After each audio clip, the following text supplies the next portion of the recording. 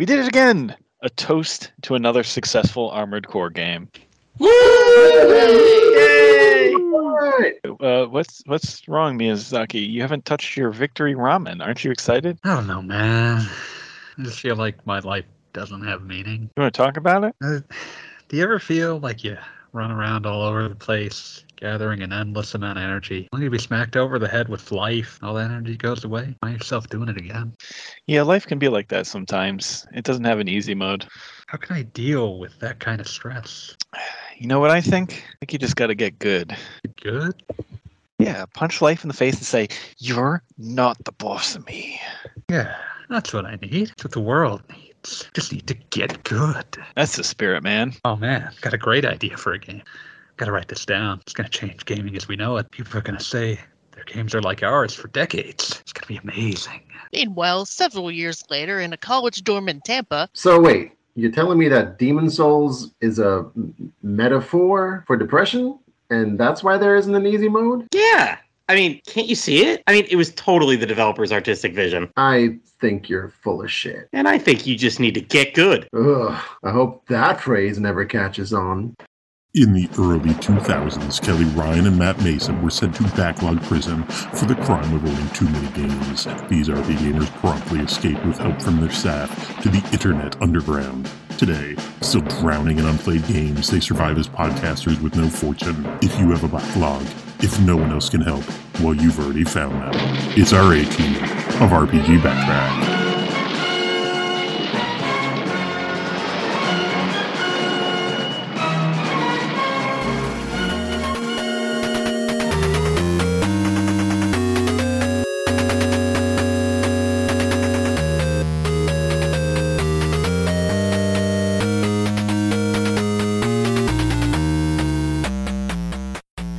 Welcome to RPG Backtrack, your regular deep dive into your favorite RPGs.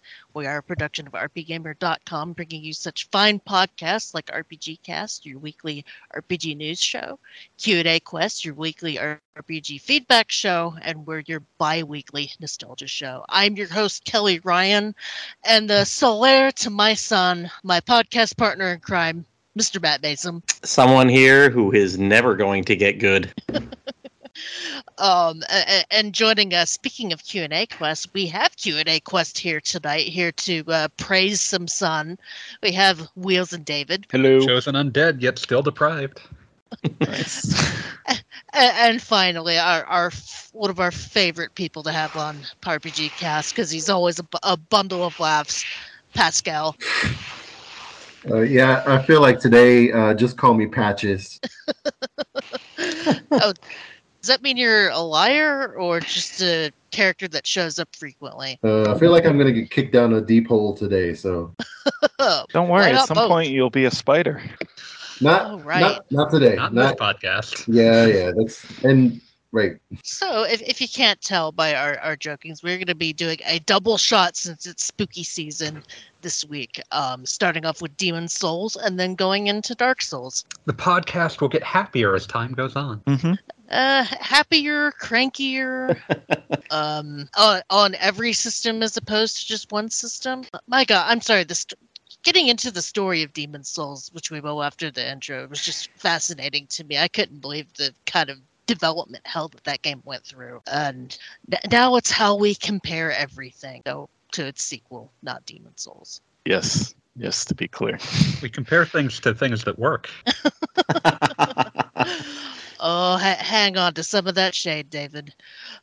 So yeah, going to be an interesting show this week. We're going to have a brief musical interlude with some ambience from the Souls games, and then we'll be right back to dive in. Stick around.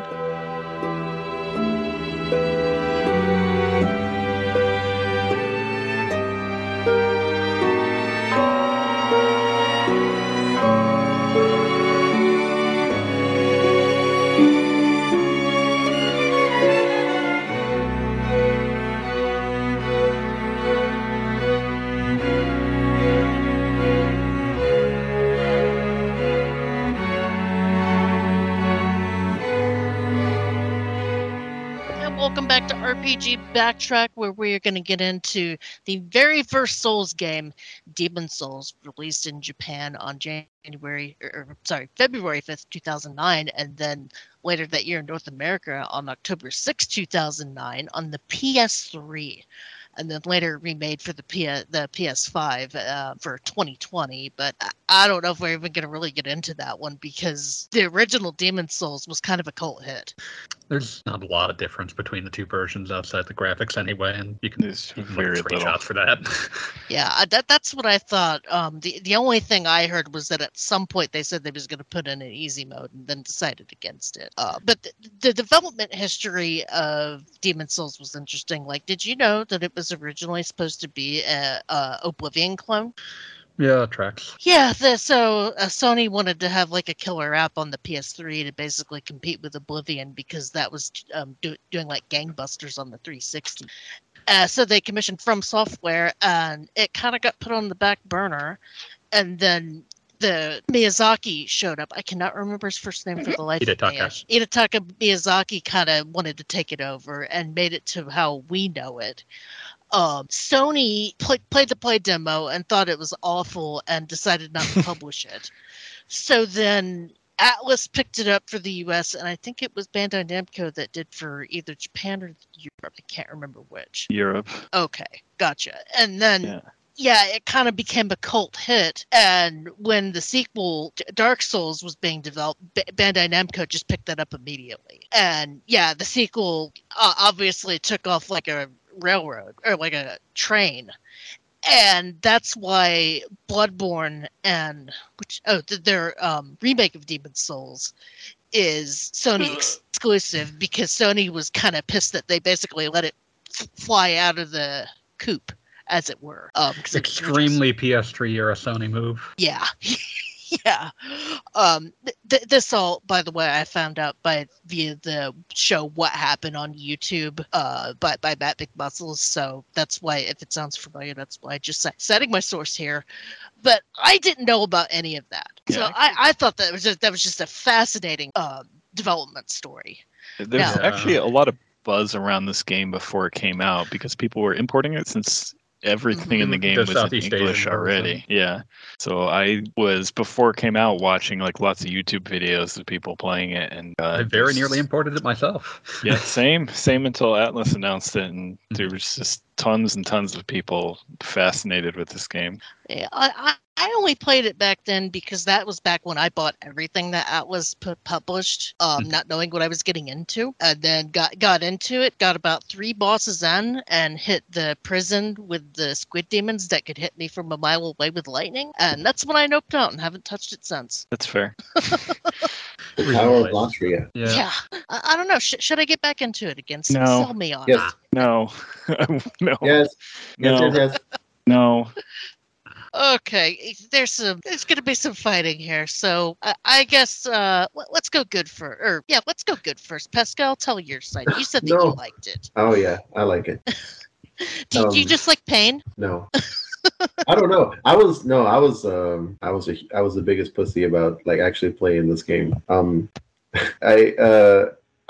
also learned about it via YouTube. I'm not sure if it was even out in the US at that point. Maybe not, or had maybe just come out. And I saw like just a couple of videos. I didn't know a lot about it. And I don't remember ever buying it, but somehow it ended up on my shelf. So I picked it up. I remember like how weird maybe not weird. Weird's the wrong word. I was like kind of fascinated by the only thing I ever knew about it was the video I watched was talking about how you can invade other people's games and kill them and mess with them, and I just thought that was it was something, all right. I don't know. And then I bought it, and it sat on my shelf for the longest time ever.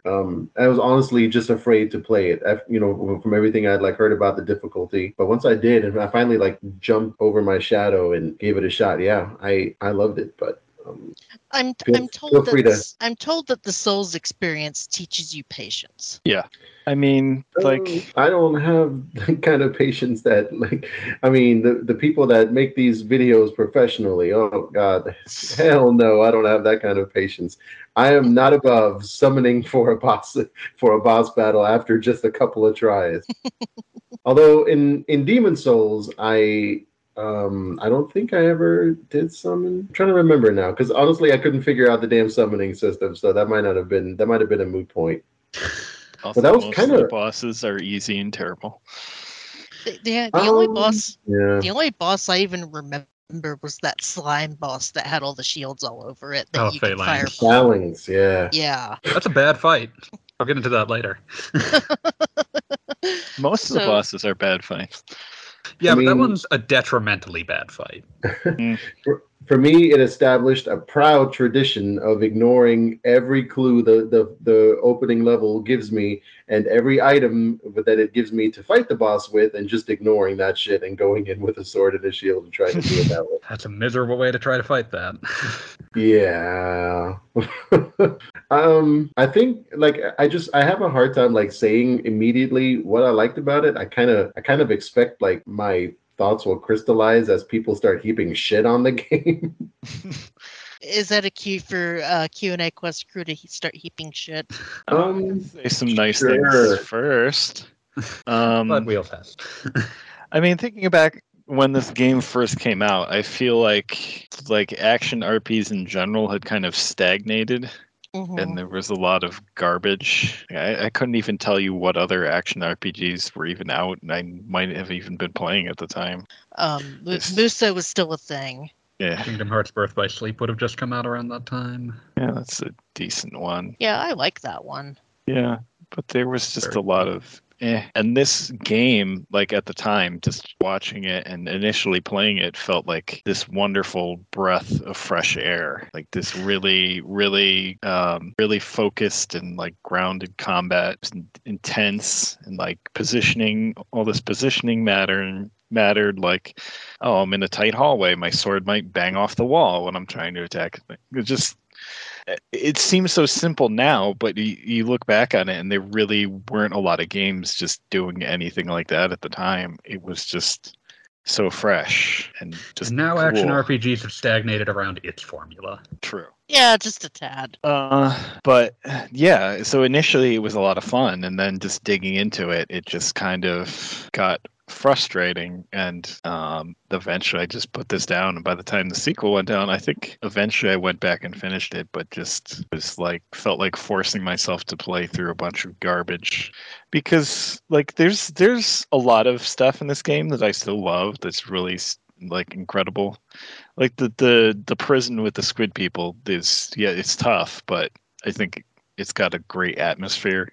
Mm-hmm. Yeah, and that was the one joy I got out of the remake, was going back and playing that again.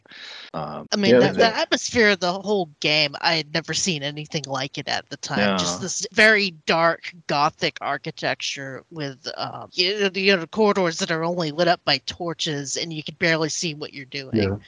Yeah. To me, I hadn't played anything like that since Resident Evil. Yeah, and just this old school approach to the game, where it's not like you're playing through a game that's impossible to figure out, but it's also not dragging you along directly to every point you need to get to. It gives you a lot more freedom to figure out how to get through a level and how to fight a boss and things like that. And it has a great system, the message system, where players can leave helpful messages or messages that end up getting you killed. Or, just general nonsense like a touch finger. Yes. I will never forgive them for giving people the phrase sticky white stuff. Yeah, that was not a good idea. Sorry, peering a little far into the future with Elden Ring there, with what I wrote the most from. Yeah. So, and initially there's a lot great about this, but once you start to dig into it, and not even necessarily taking into account how much better its sequel is, just looking at this game alone, it's kind of a mess. And it's kind of like a prototype for a lot of what Souls games have become, not just Dark Souls, but like you can see maybe some inspiration for like Bloodborne in here. But there's just so much that's terrible or weird or just like, why is this in this game? Like one of the bosses, you fight a giant flying devil ray in the sky using like a laser sword or something, which when I describe it, it sounds cool, but I assure you it is really stupid. Yeah. And there's a boss fight that is a stealth crawl trying to avoid a giant dragon god looking at you, which again sounds cool, but I assure you it is one of the worst experiences I've ever had with a boss fight. It is really, really awful. Really, that bad? I hate that. Yeah, I mean, the Storm King, I can see. The Dragon God, that's once you know how to do it, it's easy, but it's just like the feedback the game gives you is bad. Yeah, I'm not like even referencing the difficulty. I just sometimes I like a gimmick boss, and I think the Dragon Boss is a better gimmick boss. It's fine. Listen, there have been better ones, but this game has several, and they're not good.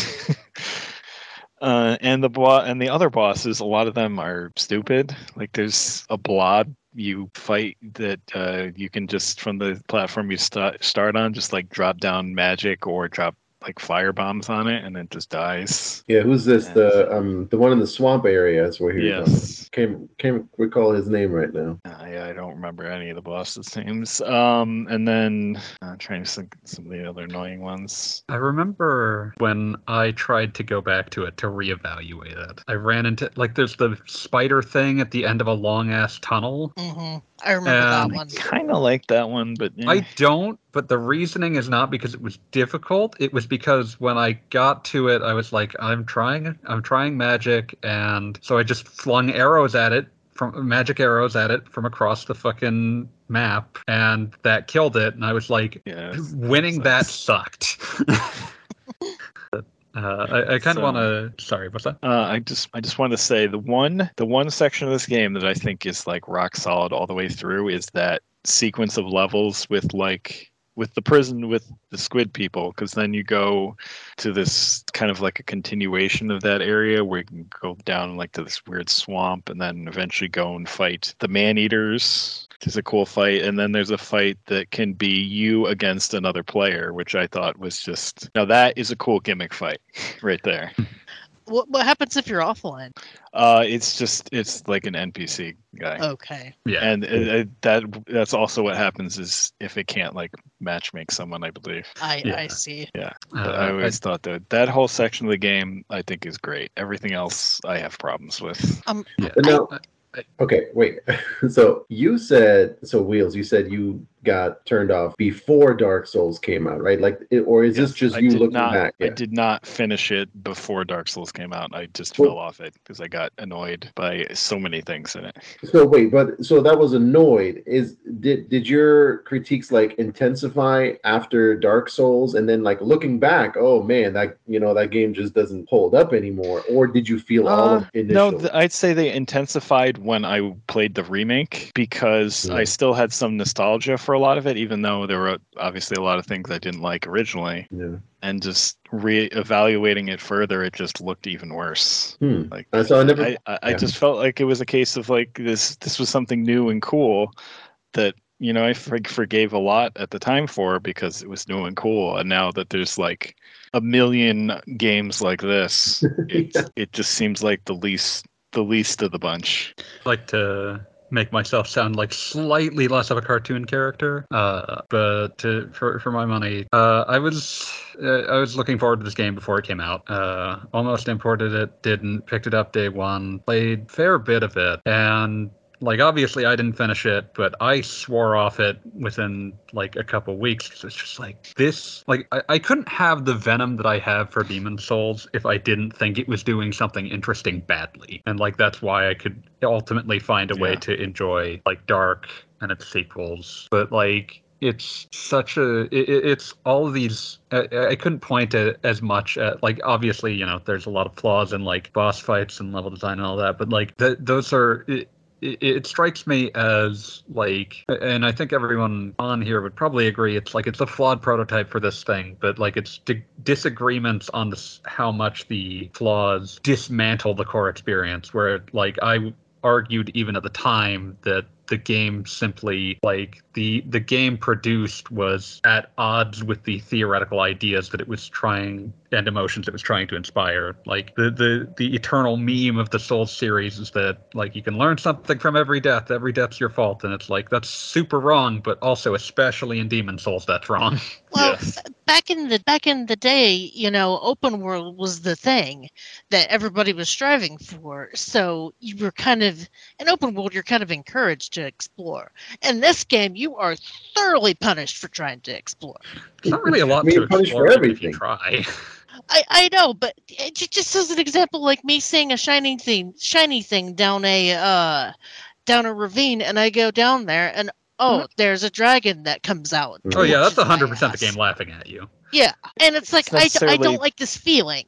I don't think it's necessarily punishing you for exploring. I think, you know, you look at something maybe like Skyrim, where you can just like, oh, that looks like a cool thing. I'm just going to go there and explore that, and that's done. And here it's like, oh, maybe there's a cool thing here, but I have to kill this dragon. And then you are encouraged to try and figure out how to do that. And I think that's kind of cool. A lot of nooks and crannies in the levels in this game and going forward in the series, I think, and I think that's a pretty cool aspect of it. It's not necessarily like just the wide open world exploring. But I still think it's something pretty cool about these games. And obviously you're going to get punished for exploring by running into some nasty enemies. But I think in a lot of cases that's just going to make you want to figure out what's there more.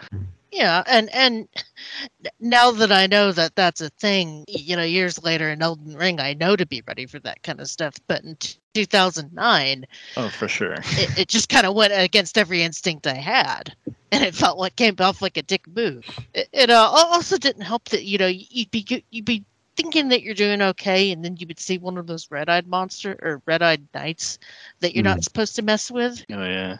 Yeah. Just a lot of situations like that. Yeah. Well, there's also some weird things about this game. Like it's got a whole weird world tendency system. That's a bad system implemented badly. You could make a level harder because of things you did without knowing that they were going to make a whole area harder. Like this. You can make a level harder because you were bad at it. That's actually what made me nope out of the remake. Yes. And Kelly, you may not know this unless you've specifically like had this spoiled in a video, but the boss of the game de-levels you when you if you lose to him, or I guess during the battle. Oh, I didn't know that. Yeah, level down is a mechanic that went away in all the other ones. Thank God. Yeah, he actively takes away. I don't remember like if it's just one level per death or what, however that works, but he and after repeatedly going back to face him again and again and again and failing every time, you grow continually lower level every time. Yeah, that would have pissed me off back in the day just a little bit. The other dick move that I learned about via other podcasts was an NPC that you rescue that'll start killing the other NPCs in the hub. Oh, good old Yurt. Yep. Yeah, but that's par for the course for Souls, basically. Yeah, all of them have one of these guys. Yurt is just the easiest to accidentally run into. So I think maybe what sets me apart from you guys based on what you're saying is I might be the only one that I played Demon Souls before I ever touched Dark Souls of any kind, and I haven't gone back to Demon Souls since.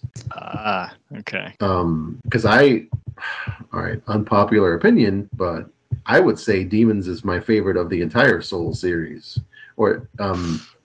And by that, I'm definitely not, huh? I'm just saying, I've known people like that. Yeah. Oh, okay. I'm so glad I get lumped in with people like that now. I'm not throwing. You're not alone. Yeah, no, I'm absolutely not downplaying Dark Souls. I think today is it like, are we allowed to spoil the next episode already? Well, I mean, I've made no bones about that. It's spooky month this month, so yeah. So out of compared to Dark Souls 2 and 3 in the next episode, I think today is the day we're doing FromSoft royalty. Like Demons and Dark 1 to me are the highlights. Disagree. Yeah. Smashing the disagree button. Unfortunately, I won't get to Gush until, a year from now? Maybe 2 years? You're Bloodborne. No, Elden Ring. Oh, sorry. That's the only one I've played to completion. No, I do plan on playing Bloodborne for that inevitable back. I mean, I love Bloodborne too. That's why it's a masterpiece. That's why I specifically said I like these two out of the Soul series, right? Like I'm definitely not putting them above Bloodborne. Like that to me is that's the highest one, but we're not talking about that today. No. And just so you know, I've heard from multiple people that once people play Bloodborne, the Soul series kind of clicks and they end up going back to the other ones. It's very much going to depend upon the person. Yeah, it took me a long time for Bloodborne to click. Because I was trying to play it like a Dark Souls game, and then when I kind of played it, honestly, almost more like Monster Hunter, it really started to click. I guess to map out like what I would say, like just in response to like to try to clarify what I'm thinking about Demons. Sorry to interrupt. But, no, it's cool. My issue that I have with it is that it feels like it's a game that is trying to evoke many of the same emotions that the future games are trying to evoke, but it's doing it in a clumsy fashion outside of its atmosphere, which is admittedly quite good. But I mean, in terms of its like mechanical context, like the games are renowned for their difficulty. Like that is like the thing that people know about them. But they're not supposed to turn you away. But there's a lot of things in Demons, like that level down mechanic, like the way that a lot of the secondary mechanics work, where the game is just punishing you for having failed, like in a number of different obvious and non-obvious ways. And in doing so, it's actually kind of betraying the sense that it's supposed to be building up, because like you want to build up a game that's like, the point of making the game hard is to make it feel like a major accomplishment when you succeed. But because of the way that it's built up, you like certainly for plenty of people, myself included, the answer is, okay, eventually I beat the challenge with the deck stacked against me, and I just resent the dealer. Yeah. I can see that. Yeah, I think a good example here is the sequence of levels that ends with the giant ray flying in the sky. You fight with like a laser sword, because a lot of that whole sequence of levels is all about your skill and learning like the enemies in those levels, and how to fight enemies on like cliff sides and tough placements like that. And then you get to this boss that requires none of your skill, using a random item you have to pick up just for that boss fight, and it just feels incredibly unsatisfying. Like even if it's not that hard, it's just like, well, you built up all these challenging levels just to get to this. That kind of is a nothing fight. Blows off the payoff. Yeah. That must be a tradition in Souls games, because there's a fight like that in Elden Ring that was similarly bullshit. But I mean, with Elden Ring, with 200 some bosses, there's going to be a fight like that. Yeah, there's some fights like that. I know which one you mean, Kelly. I like that battle. Are we talking about a snake here? Yeah. Oh, it was so much fun. Not for the squishy mage. Wheel's gonna cry when he finally plays Elden Ring. So the thing I'm curious about is, did any of you play this in 2009 and then play the remake in 2020? Yes. Yep. I did not feel the need to play the remake. So after playing the 2020 version, having practically a decade of Souls experience, did it feel like a different game, or did it feel like it had the same jank? It felt like it had the same jank. Like it was prettier, not just necessarily artistically, but on a technical level. And it ran fast and it loaded fast. And then, I go in and have to fight some nearly impossible beat enemies because I accidentally screwed up the world tendency. It's just like, well, this is the same piece of garbage. I think Bluepoint meant for that. I mean, the jank was there purposely in the remake. And I think that's an incredible mistake, to be honest. You think that they could have fixed a lot of things that were problems in the beginning, from the start? I think... And this just doesn't just go for this. I think making, unless, I don't know, unless you're like, the original game just looked really terrible, I think doing a just complete graphical redo of a game it's kind of boring. Mm-hmm. Especially a game like this that has like a decade of other Souls games that it could have drawn inspiration and improvements from, and instead you put out the exact same game from 2009 that's just prettier, and it's not good. Like, the art was not the problem with Demon's Souls. Like, there's like I've said before, there's a lot of really cool things in Demon's Souls, and I think if Bluepoint or someone else had been given the opportunity to actually remake it and fix and redo some things in the game, I think it could have been one of the best Souls games ever, to be quite honest. But instead, to just put the same game out there, it honestly it puts a shinier coat on all the problems the original game has. And I think people will probably want to dunk on the art style changes a lot, but to me the biggest problem is that's the only thing they changed. And you've got that camp, yeah, and you've got that camp of people that if they would have gave it a spit shine, they would have said, well, you just went against the point of their original game. It's very much a damned if you do, damned if you don't situation. I mean, like I said, that game looks fine. If just do an HD remaster, that I think would have been better, because then it's a nicer, more accessible, like, historical artifact that people could play. Instead, it's just this expensive waste of time. God, that's a $70 video game. Yeah, and I was excited for it, honestly, even though there was no indication that there'd be any changes. I just thought, well, maybe it will just be better this way, and it just wasn't. Looking at a prettier dragon god that's just as annoying, it's very frustrating. Prettier dragon god that's still an artifact of when the game was a very different kind of game.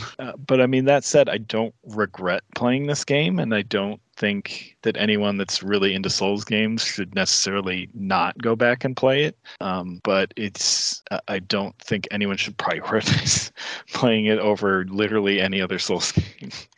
I mean, if you have a PS3 lying around gathering some dust, you can pick up that version for like $15. Yeah. But the servers are down, so I don't even know how that affects the world. Are they down? I thought they were still up. No, I thought so. Finally get taken down? Went down in 2018, probably because they were gearing up for the remake. Yeah, sounds about right. Yeah, isn't the PS4 version on whatever the PS Now or whatever? Yeah, I cannot imagine a worse idea than playing. Yeah, that's not a good game with stream lag. Yeah, it's a streaming version, Pascal. So, because it's impossible to emulate PS3 stuff apparently. So yeah, you're basically playing a worse version. The good news is the PS5 version is on sale right now for $35. Too expensive. I looked at like, wow, $70, huh? We were just trying to go for that price point. Well, before you close the book on demons, because I've kind of listened to your counter arguments, and so I want to put a little bit of praise on it. So here's what kind of like captivated me about it, and it's still the game that I compare any like Souls like to that I play now. Maybe not like a 1-to-1 comparison, but like it's the general experience I got from Demon's Souls that kind of informs whether or how I feel about like a different Souls like clone that's released now. So the number one thing that I love about Demon's Souls more than any other Souls game is just the level design, I would probably say. Like Boletaria Palace is in Souls second to none. I'll spend some more time thinking about like if I can come up with any other like areas that stuck with me as much, but I really don't think there are. There's like playing through the various stages of that, the opening stage, and then the run along the wall to fight the Tower Knight and with the dragon. I mean, it's just like, man, I was so impressed just by the exploration, like the feel of it. It just, I don't know, that really felt like an actual standing castle that you're poking around in. There was nothing like it at the time. I'll admit, I love that opening area. I saw it enough times going around level grinding, but that bit where you let loose a boulder and crush a whole bunch of enemies at the same time and just get a fuck ton of souls was one of the most satisfying things at the time. And remember, like I hadn't ever, like, there was no Dark Souls of any kind at the time. So when Boletaria 1-1, when it loops back on itself right before you fight the boss, and you permanently open the boss door, I was just like, wow, this is like, I think that's when I was sold. I mean, that's when it got me. And also the level that you quit on, Kelly. Now I lost the name again. Tower of Latria. I'm surprised that one is the one that made you quit. I put that like maybe as the second most interesting area. That place is awesome. I mean, I'm not denying that it wasn't an interesting area, just the lightning demons that could hit me half a room away. Did you ever mess around?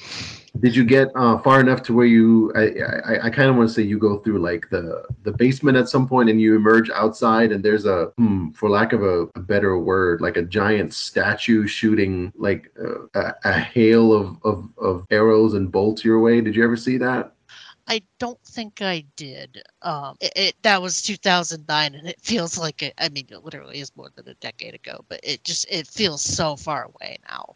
Yeah, I mean, it just makes me smile like thinking about it. But then again, there's also areas that like I detest, like the swamp. Couldn't tell you the name of it. Not Wheels, not the one you were talking about, because that area is pretty awesome. The one where you have like the walkways up above, and then eventually you go to the mire down below. That's pretty area. Great. I don't like that area.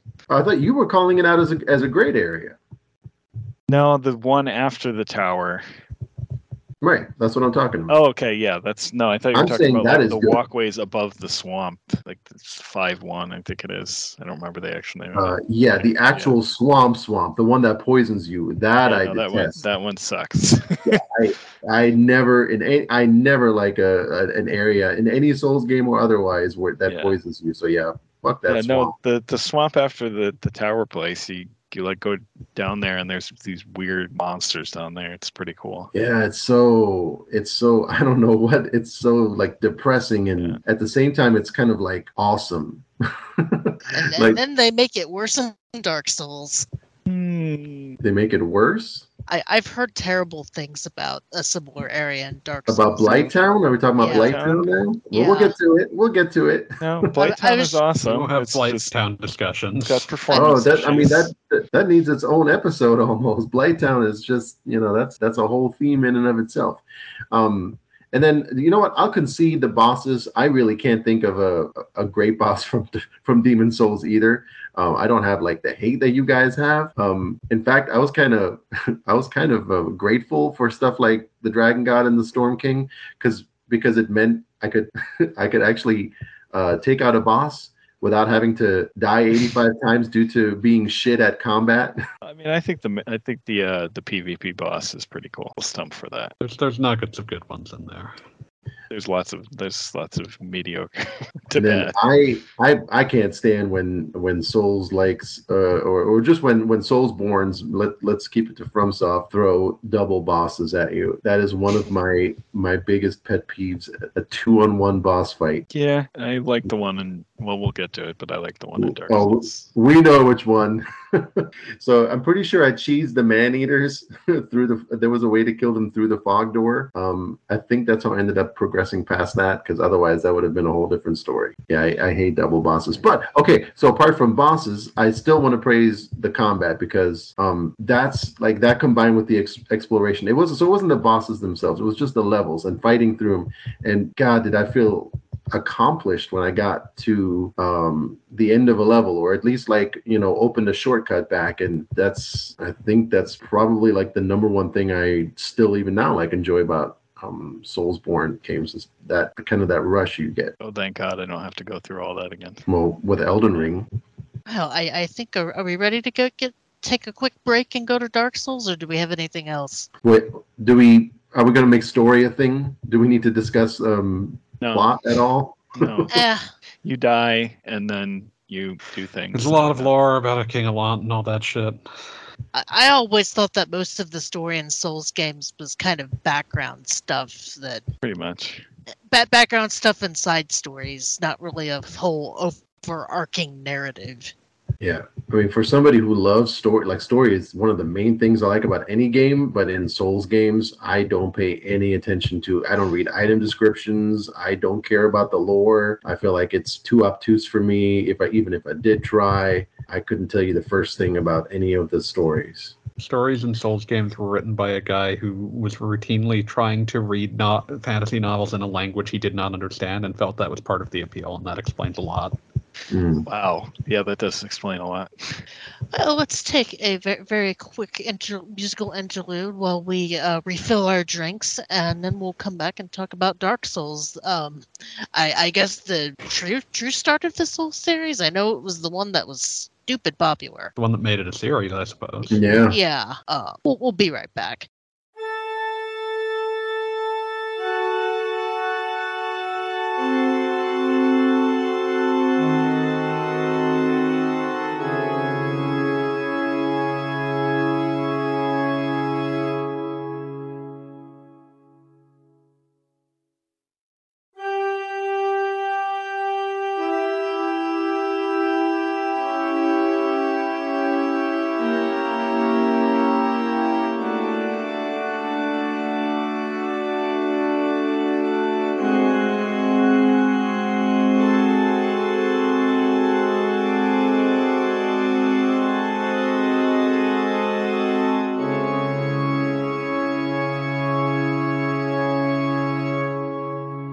Welcome back to RPG Backtrack, where now we are getting into the big daddy of the. Wait, we're not playing Bioshock. Never mind.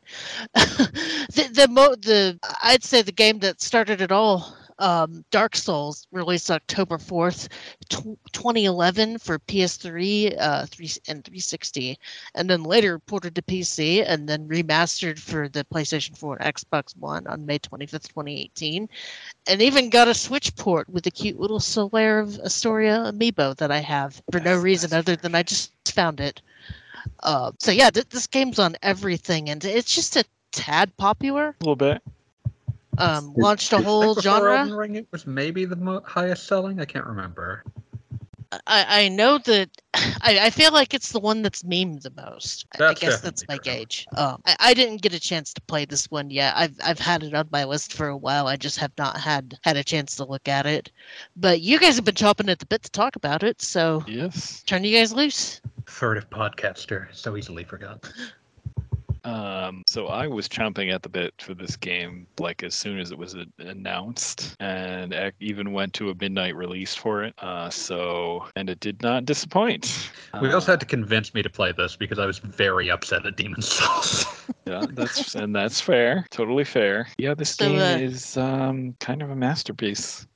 So they basically turned the lessons they learned from Demon's Souls, and because of Demon's Souls' cult success, they actually had the time to polish it and perfect what they was going for with Demon's Souls. Yes. But they had a much better idea of what they were making, because Demon's Souls, for good and ill, is very much a pretty uncharted territory in terms of how it functions. Mm-hmm. I think that's a nice way of saying they ditched the cryptic shit. I mean, there's still plenty of cryptic bullshit. Oh, there's lots of it, yeah. Yeah. I mean, some of it's never gone away. Summoning that has remained a pain in the ass. It feels like a much more cohesive game. Bearing in mind that there are still entire stat blocks that are essentially useless. Don't bother investing in endurance kits. That's what I've heard. I was probably an all-endurance build then. Oh, no, wait. I'm thinking of it's resistance. It's the one that's just defense. I think endurance might tie into your stamina meter. Okay. Yeah, there's that like makes sense. There's like one that's like it's just raising your defense stat, and the defense stat simply isn't very useful in Dark Souls. So ideally, you want to put points into things that raise multiple stats at once, not just the one. Yeah, because like your defense is going to sort of go up with other stats anyway, and by the time that you would have spare points to dump into just defense, it's just not useful anymore. I see. Oh, I do know that this one was the one that gave you the bonfire checkpoints, which was huge. Yes. Yeah, the bonfire, because like they had to, because you no longer had like the Archstone level the select world. system. Yeah. Yeah. Right. This one also has, I think, like the most well-regarded like tutorial level and the most well-regarded I don't know what to call Firelink Shrine. It's kind of a hub, not really a hub. It's the hub. It has, or at least early on. Has multiple paths that branch off of it, but at the same time, like there's tons of things that never connect to it. The closest thing, I guess, would be hub. Most of the early game base connects to it. Yeah. I think they're legendary.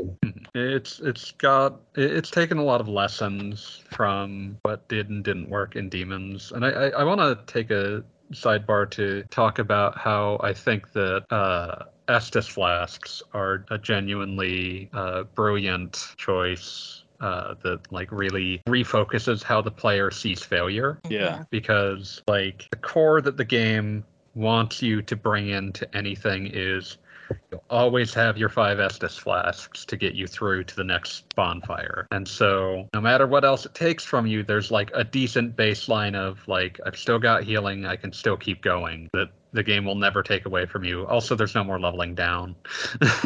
Because in Demon's Souls, it was herbs and it was just random drops, wasn't it? You could purchase them as well, but that meant that if you were fucking up repeatedly, you were going to eventually have to start grinding. Yeah, and I think there were some more powerful healing items that, you had to get as drops you couldn't even purchase. But this game really takes the frustration out of dying. So it feels like you can do things like, let me see if I can kill the monster and see if there's some treasure behind it, because there's not necessarily as much of a penalty for dying as there was in Demon's Souls, because you're not going to waste healing items. Yeah, and if you've already spent all your souls, you're not going to lose any of those. So it gives you a lot more freedom to experiment. Also by nixing the body and soul form, which we never even got into with Demon's Souls. Yeah, I never liked that either in Demon's Souls. They brought that idea back in a later game, but like they reframed how it's like in that game that we may discuss at some point, that in that game it's framed as you have more HP than your base form, and it's like, okay, you just sort of brought back the same system, but the way that it's framed is very different in such a way that the player doesn't feel like they're being deprived for having died. Did Dark Souls have kindled and I don't know, non-kindled? It did, but you had hollow form and human form, but it only affected multiplayer. Yeah, like you couldn't summon anyone and you couldn't be invaded if you were in hollow form. And then to your point of the Estus flask, I would argue that even increases the like another layer to the risk versus reward, because the Estus flask was much more finite than like the what is it, the moon grass or whatever. The moon grass, you could like farm that and get you could stockpile it. Just had tons of it. But once you run out of Estus, it's either do I keep going with no healing left, and possibly die, or get a better or keep pushing on to try to get more out of it. Mm-hmm. Do you ever get more than 5, or is it locked at 5? You can get like Firelink will always start you with 10, but you can kindle an individual bonfire so that it will give you more. Okay. And that requires humanity, which is a resource that is limited but not like super limited. So you also have to be human, so you always need at least 2. You can also farm it off rats, which is a weird weird thing. Humanity is a weird thing in the game's lore, and you just sort of have to live with that. And sometimes I think if other players are like killing a boss in the same area, it'll sometimes give you humanity. It's weird. I mean, Bloodborne eventually did bring back the consumable healing items. Yeah, and that's honestly, like, in that one it's weird because it's like busy work, because they're trying to bring back the concept of finite things, but they also don't want you to have as many of a finite thing as you did in Demons. So it's like, you can have 20, you can stockpile in your cabinet 600. It's just like, you're only going to notice this if you've been dying in the same place repeatedly, but we'll get to that whenever there's a Bloodborne episode. Hey, maybe next spooky season. Spooktoberfest. So is the base story of Dark Souls basically that you're just trying to become human? No. There is an age of fire that is dwindling, and There is a story of a chosen undead who will rekindle the world and rekindle the Age of Fire to avoid us falling into the Age of Darkness. And then we'll see what happens. And it's about as gripping as David's narration makes it sound. And it doesn't even, it also implies that, well, maybe the Age of Fire isn't what we actually want. Yeah, like the interesting bits are all in like the lore and the theoretical debate about like, do you want a new Age of Fire, or is that like just a prolonging of an age of things past and stopping there from being an age of humanity? That sort of question. But like in terms of the actual like how, it's one of those things like I'd look up what the hell like all the lore is afterwards, because piecing it together is a pain in the ass and like trying to figure out a jigsaw puzzle that doesn't actually have corners. So for a series that's like as gripping with its world exploration as the Souls games, I'm shocked at how uninteresting the stories are to me. Yeah, I mean, the series has great lore. But they're so unrelatable. I can't relate. What is an Age of Fire? Like, okay, whatever. I don't know. I'm out. Yeah, I'm just saying that the world tells a story, and that's all that really matters. If you want to dig into lore, you'll find all this shit about Gwyn, the Lord of Fire, and like all that shit. But it's really like your individual tolerance for like mythology and high fantasy is going to determine how much you care about that lore. Mm-hmm. And to be honest, in games like this, that's the kind of story I love, is the deep dive into the wiki page, not necessarily the story that the game itself overtly tells. Yeah, the overt story is that skeleton's being a huge asshole to you. Go stab it. Better light it on fire. Oh yeah, pyromancy is really strong in Dark Souls 1 because it doesn't actually key off of any stats. Nope. And funny you should mention skeletons specifically. Firelink Shrine Graveyard, anybody? Yep. I got lucky and did not even try to go that direction. I didn't even notice it as a path, so I did not get stabbed to death by a skeleton 15 times. Back in the day, that's where I heard a lot of people were getting stuck, because it's right at the beginning of the game, and there's nothing telling you that these skeletons are gonna, push your shit in, and you're not supposed to go that way. You can actually go that way. Like, that is not a high level area. It's just a way more pain. Yeah. Mm-hmm. And once you get to the end of it, you fight a guy that by the time most people actually reach him he's got a boss life bar. He's probably not going to take you more than 3 hits by the time you actually reach him. Yeah. Pinwheel. Yeah, what a weird boss to put into that specific route. And like his reward is okay if you already have access to a lot of ambient humanity, but otherwise you don't have anything to do there yet until you've gotten to more than halfway through the game. Which, if you've reached that point, you have a weapon that can stop those skeletons from getting back up. Yeah, I mean, Pinwheel has become kind of the laughing stock, the joke of Dark Souls, and maybe Souls as a whole, I think. The Glass Joe? If you somehow really more pathetic than that. Worse than that, put in his effort. If you fight him early on, he's probably decently difficult. But so does Pinwheel actually look like a pinwheel? No. Okay. I was just curious if it was a clever name. No. If you get to him, Wheels, I would say that if you can get to him, at any point where like getting to him would be difficult, then he will not be as difficult as getting to him. That's true. No, so he kind of fits. He might be a leftover Demon Souls boss then. Maybe. It wouldn't surprise me if he was left over from like, because there are bosses in this game that are left over from like slightly different conceptions of it. The Bed of Chaos is infamously like admitted in interviews like, yeah, that was kind of a boss design that was left over from when we had certain other ideas about how the game would function. I've heard a lot about the bosses in this game and how unique they are. It's a lot of good. The Tower Gargoyles, or that may be the wrong name. I forget exactly. Gargoyles. Bell Gargoyles. I love the Bell Gargoyles. Oh, they're very cruel. They are cruel, but I think it's a really, really cool fight. It's one of those things where, like, it's another one of those situations where it's like, oh, the game is laughing at you. Yeah. Halfway through that fight. Yeah. Like, it's so cool the first time, though. Like, you're having this tough battle with a gargoyle on a roof, and then all of a sudden another one just drops out of nowhere. Yeah, it's super cool, but it is also absolutely, like, the game is laughing at you. Yeah. I'm sure that is an oh shit moment. Yeah. Oh, Well, 100%. I was very pissed off when I got to that. There is an NPC you can summon right by there that makes that boss 100 times easier, though. That's true of a lot of the dual bosses. Just like having someone else for the AI to like get upset at is useful. Yeah. Like, and that's one nice thing about these games. Like even whenever we're in a time when those servers are super dead, that most of the bosses that are really much easier with summoned help, they put in NPC summons. Yeah, nice touch. And the particular joke of the Bell Gargoyles, they revisited it in the next Souls game. Yeah, interesting effects. The goddamn things. Not a good part of the next game. So it sounds like the bosses in this one are much more memorable. Yes. They have this is kind of the game where they work out like the archetype of what a Souls boss is.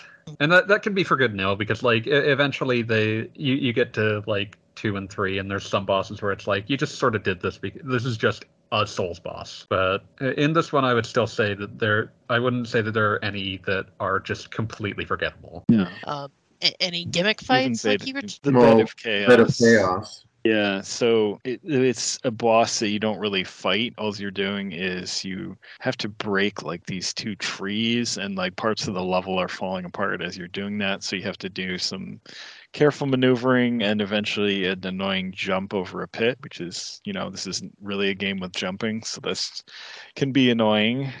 For those who have never played it, it should be contextualized. There isn't a jump button in this game. You have to double tap the run button while you're already running. So it's a platforming boss in a game that doesn't have a jump button. The nice thing about this boss is they seem to understand they'd made a really stupid boss, and so there's 2 things you have to break on the right and left, and those are persistent even if you die. Mm-hmm. So you can, if you just break the things on the right and the left, then all you have to worry about is making that jump, and then you basically run inside an evil tree and destroy its heart. I mean, it is a one-hit boss, isn't it? I think it might be a few, but it's okay. about. You don't have to. You are probably not going to have to make this jump twice. It's just going to suck ass when you do try to make it. Oh yeah, it's terrible. There is a thing where it has like some kind of explodey attack while you're in there, so you do have to be mildly careful. But I mean, as long as you get in there, you're probably completed it. As much as this time, that's a gimmick boss even I didn't like, but I still occasionally appreciate a boss that doesn't kick my ass with a big ass sword. Yeah. Oh yeah. I do think they get a little in the later games too reliant on here's just a big ass dude with a sword. Well, that's in the next one. No, they have a big ass wolf with a sword. Well, I think. Oh yeah. I think my favorite boss in this game, even though it's really hard, is called the Four Kings, even though there can technically be more than 4 of them. There's more than 4? I don't remember that. If you take too long, there can be more than 4. Really? That fight is super time dependent. Yes. Oh yeah, I remember that, but I don't think I ever saw more than 4. Yeah, if you take too long, there will be more than 4 because they will just keep spawning.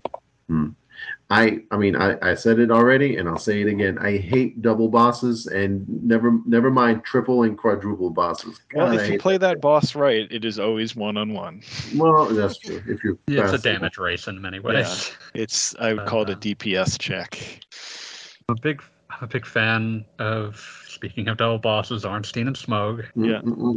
I do appreciate that they communicate in the lore that like, oh, Smoke's a huge piece of shit. And that's communicated in how they fight. And what happens if one of them is low on health earlier than the other.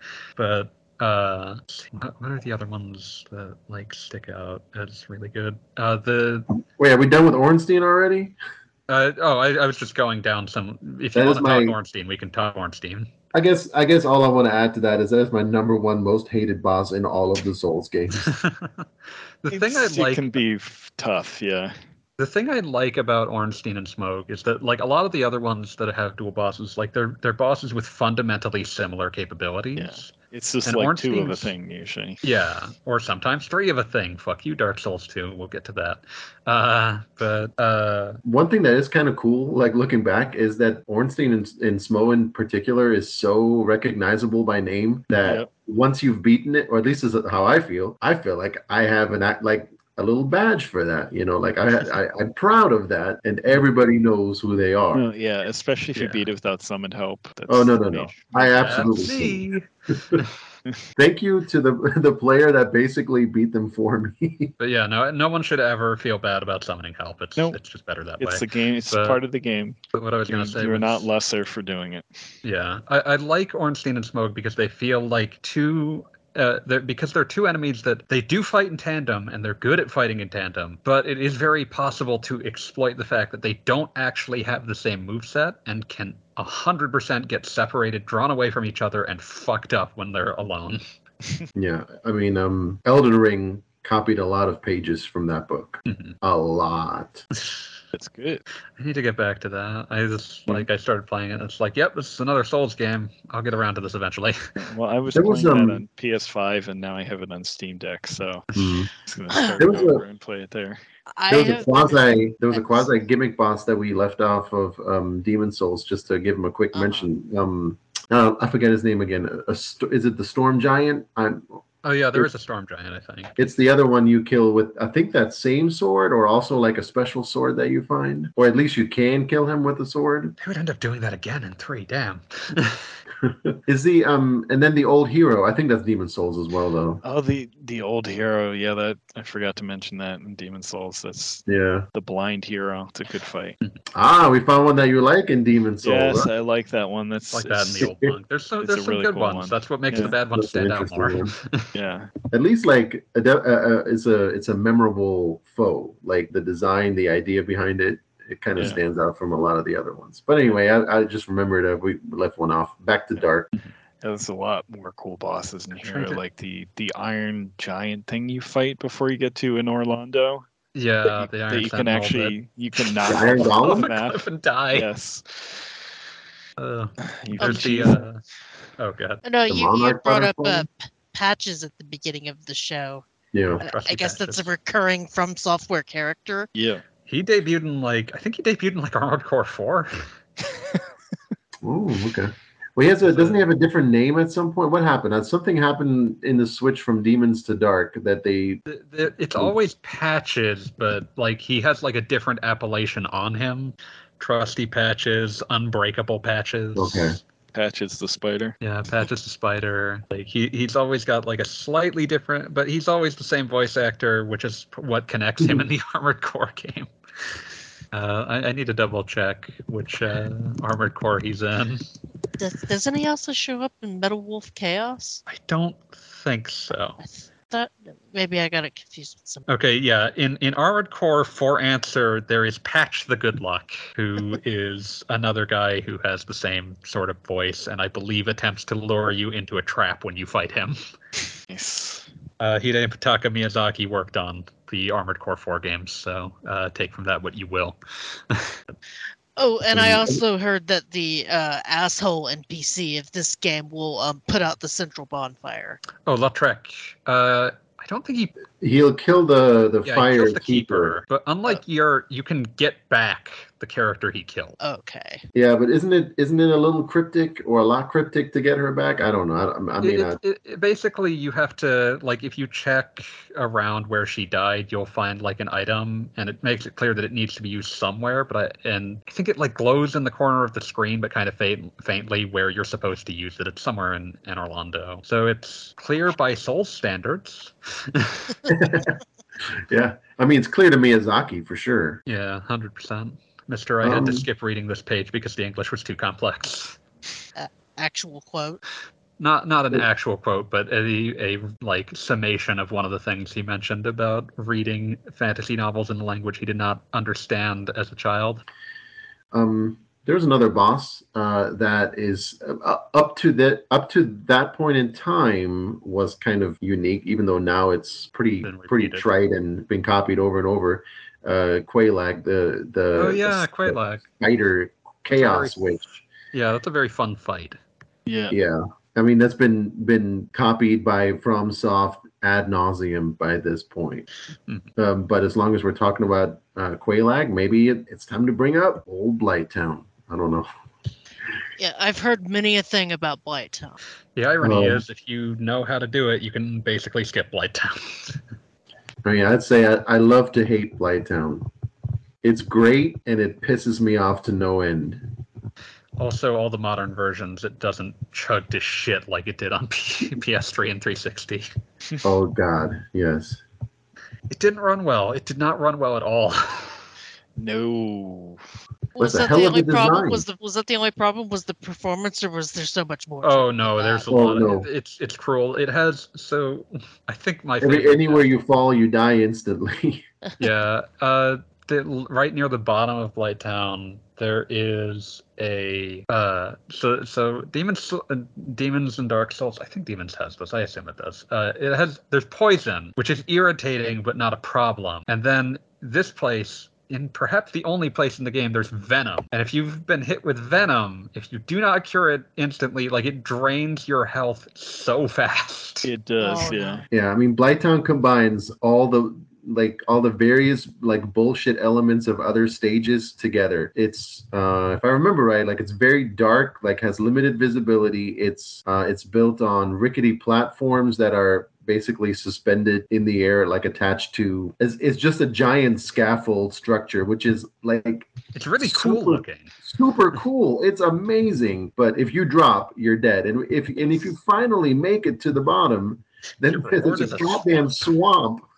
A swamp that you cannot move at full speed through, and it was even worse on those original versions because you were not only not moving at full speed, but the game was chugging, so you were just feeling agony for as long as you were there. Yeah. And your reward for making it through all of this is a fire spewing spider lady. I mean, it's the stuff of nightmares from beginning to end. That's an incredible fight, though. That's a super fun boss fight. I think that's one of the best in the game. Yeah, it's like I'm saying, so original. Even within that game, there's nothing else even similar. Mm-hmm. It's a really strong fight, and the sword you can make from her soul is one of the only boss weapons worth using. You're talking about the original version versus the remaster. Were the remasters just basically a spit shine for to be on modern consoles, or did they? They made some significant lighting changes that changed the game a lot, except for the Switch version, which looks exactly like the PS3 360 versions. Only it runs well. Yeah, it runs a lot more consistently. Yeah, to me, that's the ideal remaster to play is the Switch version because the others run at 60 FPS and it just feels different. I can't really put my finger on it. It doesn't. Dark Souls should not feel that fast. It doesn't feel right. See, I wasn't sure if mini ports, the Switch was going to be the inferior version, but there are definitely people who would prefer the PS4 and Xbox version. But if you look at some screenshots and you're like, I don't necessarily like how this looks, the Switch version is good for you. Now, I had heard some horror stories about the PC version when it came out. It had some issues. It was also one of the last games for Windows games. That's long since been patched out, and I don't think that version's even available anymore. I think they just replaced it with the remaster when that came out. Yeah. See, I honestly thought at the beginning that it was fans that modded it and fixed it. Yeah. There were definitely fan mods. There were people that essentially made their name in fan modding on trying to fix parts of Dark Souls Prepare to Die. I see. That did package in with it the first time that they added the very nice DLC. Yeah. Yeah, I was about to ask what kind of DLC was available. I know that one of them includes the Artorias boss fight, which is the Artorias of the Abyss. Artorias of the Abyss was the name of the DLC when they released it separately, and every modern version just has that packed in. Yeah, and that was the only DLC. Getting to it is super cryptic. I trying to find it on your own is ridiculous. It's just not. There's no reason for it to ever happen. Yeah. But it's really good if you do. It's a nice new area. It has a few new boss fights that are all actually excellent. The final boss in that is so hard. Manas, Father of the Abyss is. I could not beat him on New Game Plus for the life of me, even with 2 summoned helpers. It took me forever to beat him without summoning anything. But the thing is that the game is throwing you a bone there because it drops humanity like fucking candy in that area. So you have more health than you ever had before. And it doesn't even fucking help. I'm also gonna nominate Ceaseless Discharge as best name for a boss. Grossest fucking name imaginable. I do want to another boss you can knock off a cliff. Yeah. Oh, can you? Okay, I never did that. Yes, you.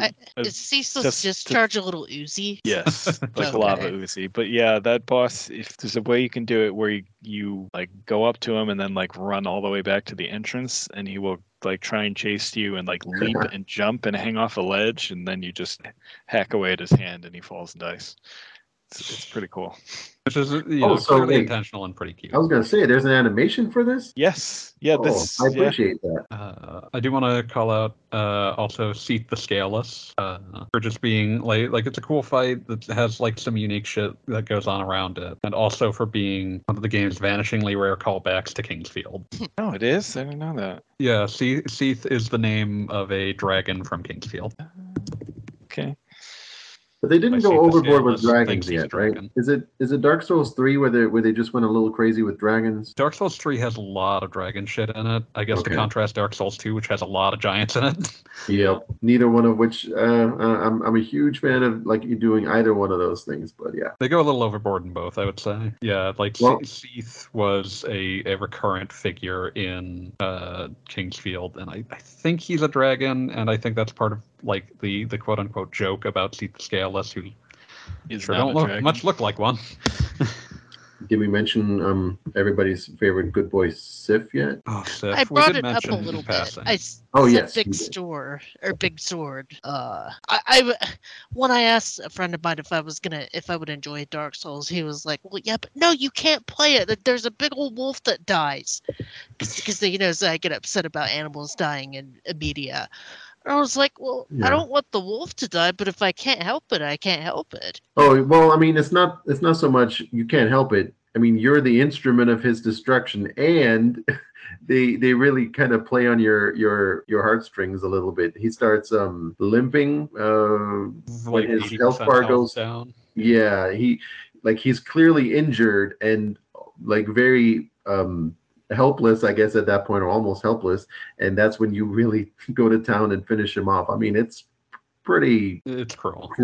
It's even worse if you played the DLC. No, I was just going to mention about the DLC. Go ahead. Yeah, if you play the DLC beforehand, you can, like, the DLC involves you going through time, and you can go back in time to a younger Seath and have Seath help you during a boss fight, and the game will remember that, because if you do that and then do the Seath fight, Seath's intro cutscene changes from Seath like charging you down like ready to kill you to like it realizing who you are and then realizing that it still has to fight you. Oh God. And I mean, he's only protecting his master. Yeah, like Seath is a blameless creature. It really nothing has ever made you feel like shit in a Souls game like that. But that's pretty cool. I mean, it's good that the game can make you feel that. It's a great touch. It's all without any dialogue whatsoever. Sorry, making you feel like shit in a Souls game. I'm just thinking about how I couldn't bring myself to kill that giant EXP pinata dragon in Elden Ring because I felt bad for it. You have to tell me off air who you're talking about. Yeah, sorry. And you said that you get NPC characters to summon in this game too? Yes. Well, the most well-known one. Let's praise the sun, guys. Yeah. That's Solaire of Astora. He became a meme. Yes. And ended a meme. He can also die in this game if you're not careful. He probably will, unless you know what to do. Only he could be so grossly incandescent. Isn't there also the Onion Knight? Yeah, I was just about to say the Onion Knight, and is which Siegmeyer in this one, or his name? It's like they're always Seek something. Solaire is the only one with a memorable name. Okay, yeah, so it's Siegmeyer in Dark Souls 1, and I remember it's Siegvard in Dark Souls 3. But yeah, like they would kind of keep bringing back this idea of like the games are so oppressive that they need like at least one NPC who is not like a chuckling asshole to help pull you along. In Elden Ring, it's the jars. Yep, the jars are friendly. No, yeah. Sorry, I don't mean to keep bringing up Elden Ring. It's just fresh in my mind. I mean, I went to Jarburg and killed everything there. Oh, I never made it to Jarburg. I killed one thing, assuming it was an enemy, before I realized. And then, of course, they're all aggro, so I didn't have much of a choice anymore. You monster. Yeah, I did feel bad. The worst playthrough of Undertale I've ever heard. So yeah, it sounds like you guys had a much better time with Dark Souls than yeah. you did Demon's Souls. Well, maybe not Pascal. He still seems to love demons more, but I did. But I'll repeat that is in no way a knock against Dark Souls. I you know what? I also never replayed any of them. You guys were talking about New Game Plus. Once I roll credits, that's enough for me. I played a metric. I think we all got to like New Game Plus 3 or something. Like 4 at least. And that was on PS3. Well, the nice thing is once you know what you're doing, like the game goes from being a 50-hour game to a 10-hour game. Yes, those runs are a lot quicker. But it also becomes much more of a math game because you're trying to figure, because you die a lot easier. So as you go from one New Game Plus to the next, so it's a lot about how do I maximize damage as much as possible. Yeah, the math game is uninteresting to me, which is why I always just start a fresh character. So it was a lot about, okay, what weapon, will give me the most bonus for my stats. If I find this one with time to go get the Baldur's Side strength. Yeah. How do you guys prefer to play? Like or wait, am I taking away a question for later if I ask about builds? You might be. We could just get into those, couldn't we? I wanted to mention one more boss before we get into that, and that is the final boss, Gwyn, who I think is just an incredible boss fight. Like just this extremely intense close combat battle that I think my hands have hurt at the end of it, just because he's just relentless. So it really tests all the skills you've learned throughout the game, like using your shield effectively, using your heal, dodging, parrying, everything. It's just such a really cool and exciting fight. It's kind of a no gimmick sort of fight. He's just a big dude. He's not even that big, but he's got a big sword. That's enough. Yeah, but he's incredibly intimidating, and I think they did a wonderful job with that final fight. And just to cap off the game. Probably among the best things that Sakuraba did for the soundtrack as well. And artistically, the final little area is pretty cool. It's like all ash. I love this game. It sounds like we're ready to get to the round table. As far as availability, it's on everything. I'd imagine that at this point it could replace the Skyrim name for being on toasters. Still not an Alexa version yet, though. No, not yet. Just seeing the remastered version on Steam for $40. There's ever a Stadia version, RIP. I mean, it's required gaming at this point. Yeah. I wish it's worth trying at least once, no matter what. I'll probably pick it up on sale now that I have my Steam Deck that I can play, so that I can play on my couch like I like. Might want to check on that because I think it's marked as. It's marked as playable. Is it marked as playable? Okay, I thought it said entering some text requires you manually invoking the on-screen key. No, that's the only. That's nothing. Yeah, there's 3 times that it ever happens. So it says online play is currently not available for this product. So I take it they shut down the servers. There were weird issues that happened. So that is a security issue. Okay. I think that 2 and 3 are still down on PC. They've now been down for 6 months. Yeah, there's a really bad exploit. It's the incredibly bad exploit. Also, just wanted to mention some of the areas in the game that I think we pointed some out. We Sten's Fortress we haven't mentioned. That's an incredibly beautiful, cruel area. Yes, evil, really cool designed. I mean, dungeon. You go through so many castles, but this is like a lair, and so it stands out to me. And this is 100% a villain with booby traps lair. Yes, full of traps. That's pretty cool. It's also I appreciate the lead up to the first time you run into a mimic. Oh God, I've heard so many things about mimics. The first time that you run into one, there are actually a lot of context cues that say there's something very wrong with this treasure chest, but you might not realize what they are until after it's already taken a bite out of you. I've seen pictures, something about where the chain lies is the tell. I'm not talking when you know that mimics are there, you can tell. There are multiple ways to tell. If you zoom in on them, you'll actually see that the mimics are breathing, which is really off-putting. The coolest touch the game does is you can see them breathing. It's so upsetting looking. Yes. The very first one you run into, there's telltale signs of people have been injured here, and I'm not sure what's causing it. bloodstains? Bloodstains from the community, or just like design? No, not community bloodstains. Like there are like ambient within the game, like signs of something is very off about this treasure chest. And it's like you might not realize what those signs are pointing to until it's taken a bite out of you. But there are actually like things that you could, if you knew mimics existed, you might notice where the first one is. Sims Fortress always like puts me back to the 80s. To me it's like it's like a He-Man like play set. It's like the lair of the snake people, and I feel like an 80s kid would have had like a little play set of it. I mean, even the name of it's its own fortress. Yeah, it's got kind of like an evil old school DM vibe, some Castle Greyhawk shit going on there. Yeah, I really love a Norlondo. Oh man, like how you get carried there by gargoyles. Fuck those archers, though. Fuck those things. Yes, screw those archers. But yes, it's just like this weird abandoned city. And I know, but it's such a tease. You don't get to explore as much of it as I'd love to. Yeah, that makes it mysterious, though, which is nice. Yeah, it does look striking. Yeah, it does. Speaking of places near Anor Londo, the Painted World. Yeah, I'm sorry, isn't that Dark Souls 2? No, the Painted World is in Dark Souls 1. Okay, my bad. But I'm pretty sure you do go back to Anor Londo in Dark Souls 2 you or go back 3. To that might be 3. Anor Londo in 3. Yeah. The Painted World is also notable for being built out of what was initially the pitch prototype of Dark Souls. So that's a fascinating bit of tidbit for them repurposing that. Yeah, that's another cool boss fight too, where it's like an enemy and that you goes feel really bad if you actually take part in it. But it's like, I forget what the boss is, but it goes invisible and you have to like look for footprints appearing in the snow. It's pretty cool. Yeah, she's some kind of human animal hybrid, I think. Yeah, I forget what her name is, but like she literally just says like she has a conversation with you, like you don't have to fight her. She's like, you can just leave. I'm trapped here forever, but you can just leave. Don't worry about it. But you know, you have to like choose the cruel impulse of killing her.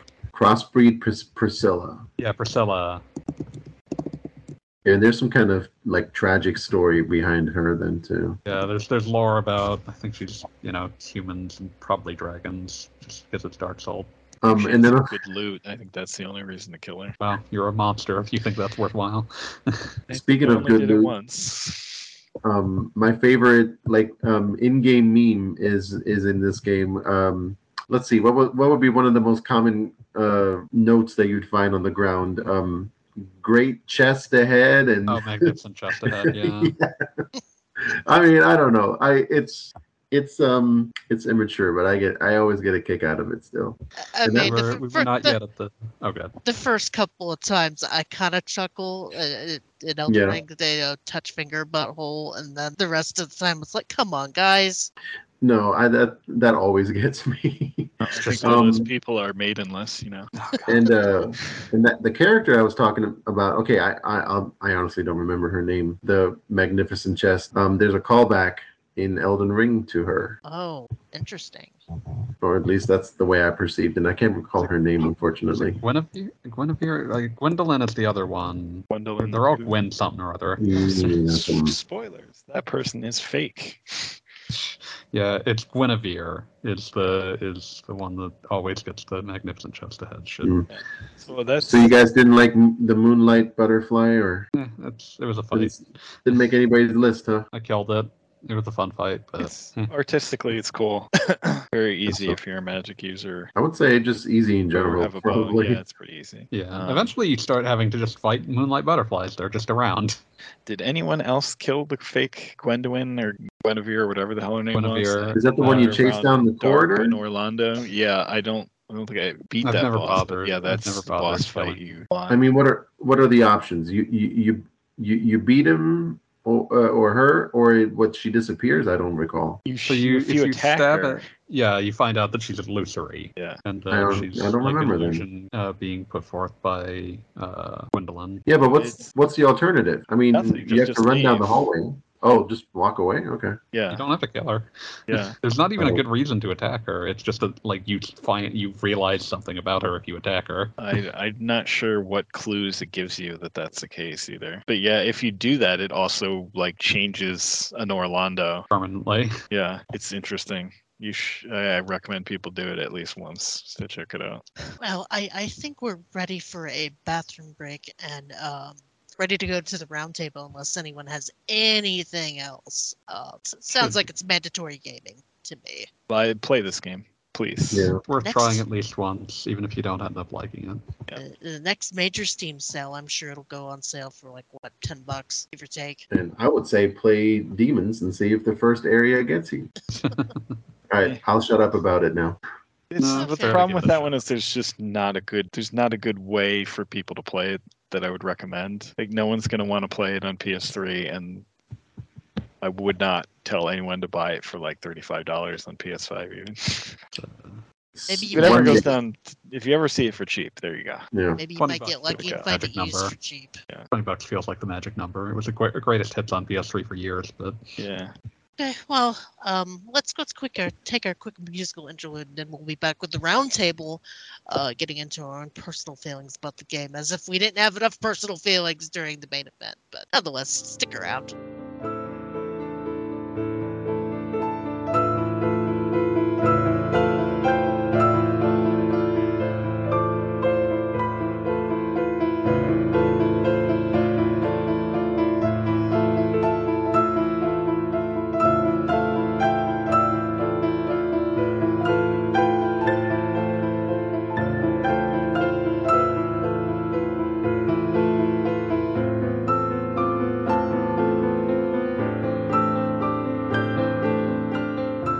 Back to RPG Backtrack. Now we get into the meat of the show, our personal feelings about Dark Souls and or Demon Souls. I'm just throwing these questions out here, and you can answer for either Dark Souls or Demon Souls. It doesn't really matter. The first two were kind of out there. So you're about ready to say this before you kind of cut off for the roundtable. Your go-to builds for either game, what you prefer. Melee, magic, whatever. I'm gonna go for it. How do we want to? We should set this order here. Who goes first? I figured one of you would chime in. Why don't you go, Wheel, since you spoke up first?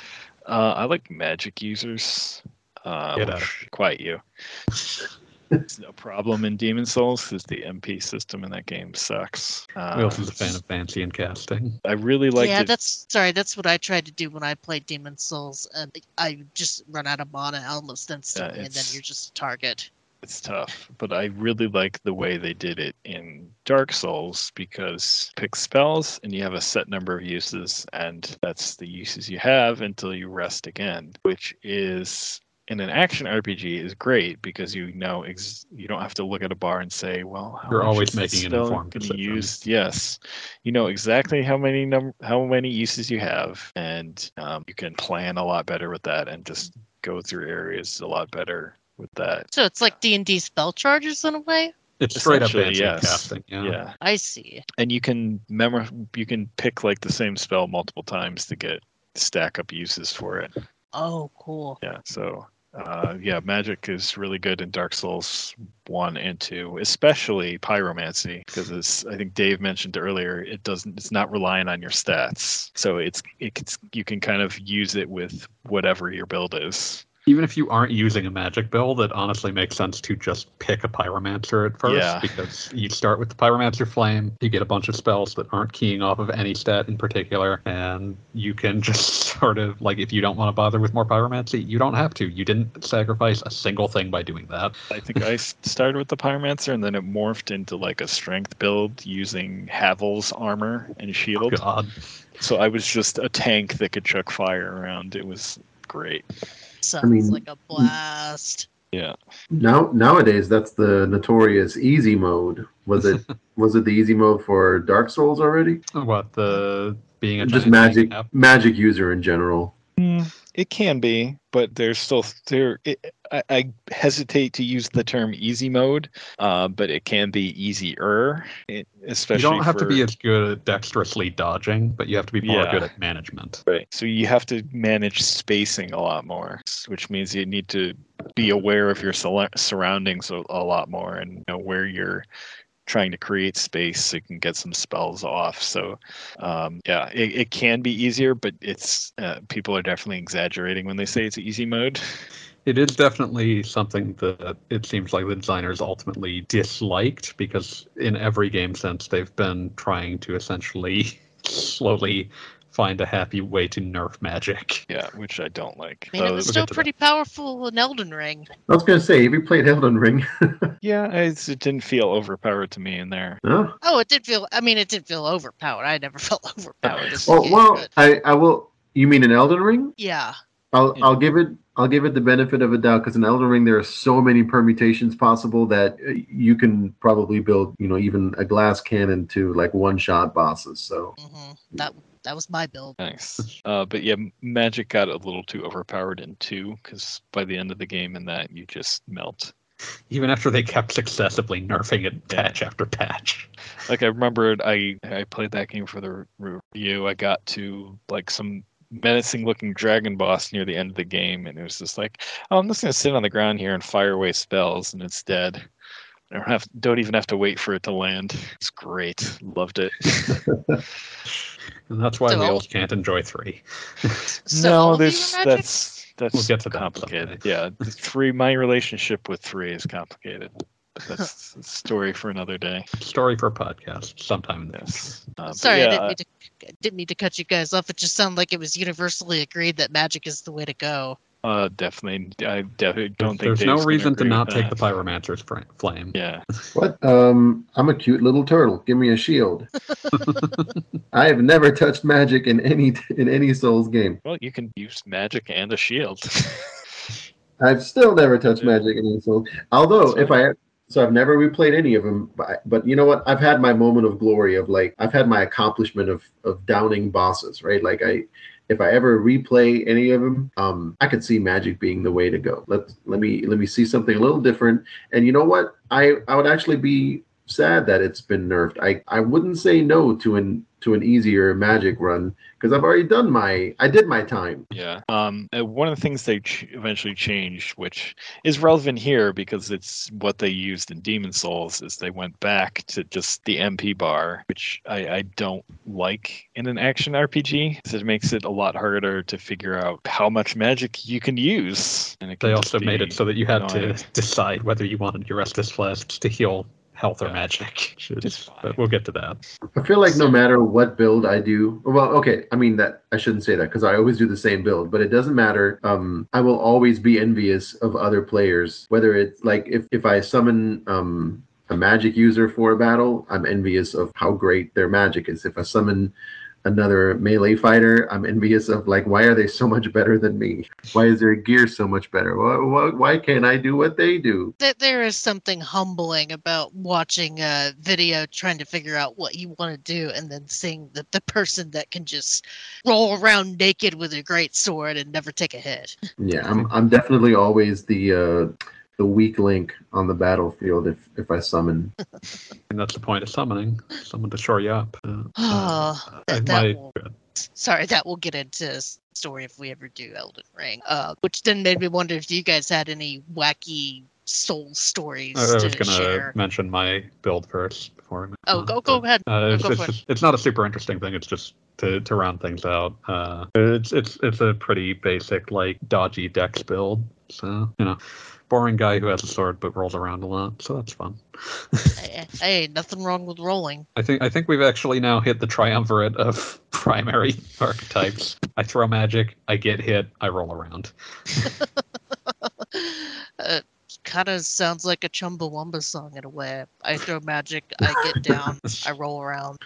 I roll around, but I get up again. I'm never going to stop rolling around.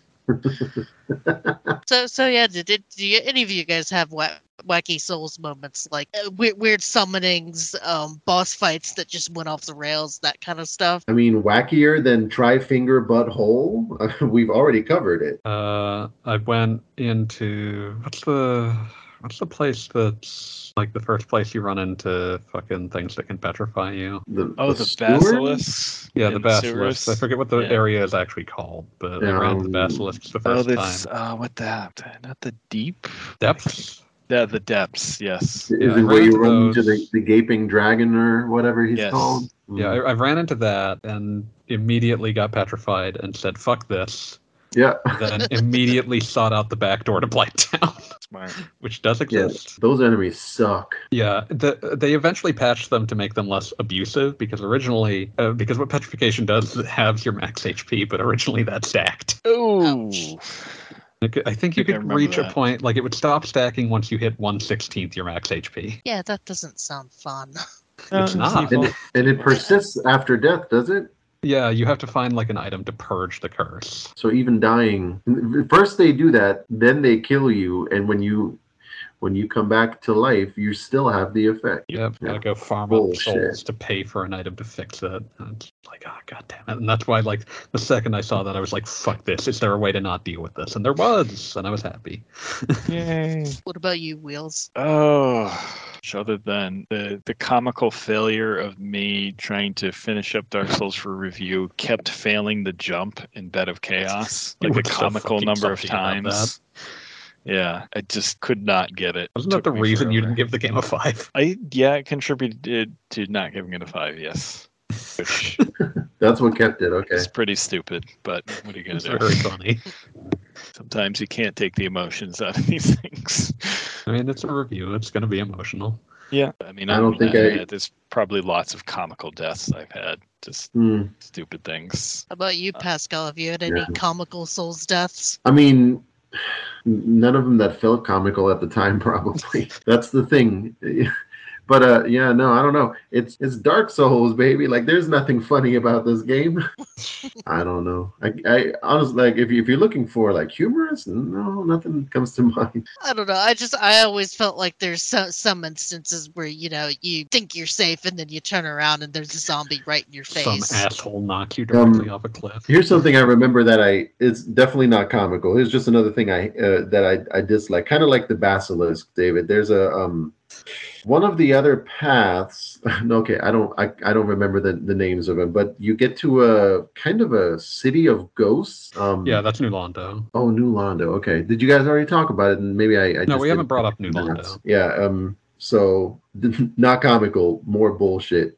They will kill you, but you can't harm them, I think, unless you have a certain item. You need to be cursed in some fashion. Like, you have a transient curse, or if you have, like, there's a particular weapon that is considered to always be cursed, even though it doesn't really do anything to it, that can kill them. So it's super cruel if you don't already know that, and it's not super forthcoming how to do that. Yep. So that was a fun trek through there.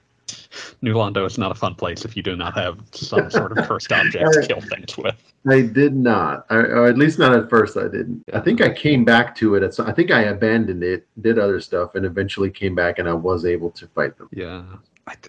This wasn't something that happened to me, but it was one of my favorite videos I've ever seen, which was like four players, however many was the max in the version they were playing, all doing they were like, one of them was dressed in one of the most ridiculous outfits in the game, and he was holding one of these rods that makes it look like you're dancing half the time.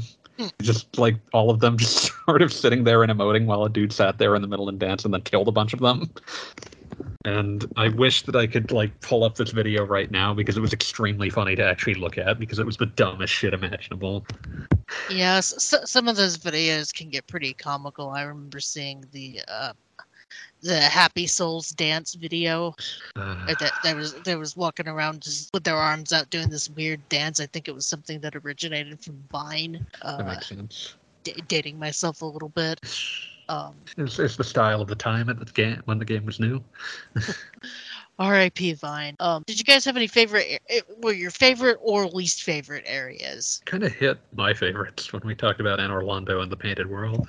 Yeah, least favorite. Depths. Blighttown. If you go the main way. Take the back way, which I have done. Yes, if you take the back way, which I've done every time since the first time, it's not so bad. Yeah, Blighttown is just so, like, the concept of it. I don't know if the game ever shows the geography of the area. That might be something I've seen in like a video where somebody, I don't know, modeled it or something. But just the concept of it's like I think we already talked about it, but it's scaffolding built like underneath the castle somewhere, like in basically underneath the castle sewer. Yeah, I'm assuming it's where like the moat would be, or whatever deep area would be there. I don't know. Yeah, because Blighttown is essentially directly under the depths, and it just clings on to like these stone pillars that support whatever like bridge or something that's up high up above overhead. It's just a fascinating. Huh? It's an incredible atmospheric piece. Yeah, like the closest thing I could think of is like some kind of like ancient like Roman aqueduct, like a giant like brick structure, and this just sprung up around the supports. Oh, it's fascinating. With a name like Blighttown, it makes you wonder how anybody could have ever lived there. The answer is not well.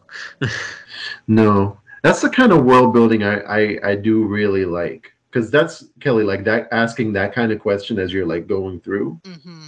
That's great. Yeah, that's the kind of world building I like too. Yeah. I mean, for Dark Souls for sure, we've already hit them all.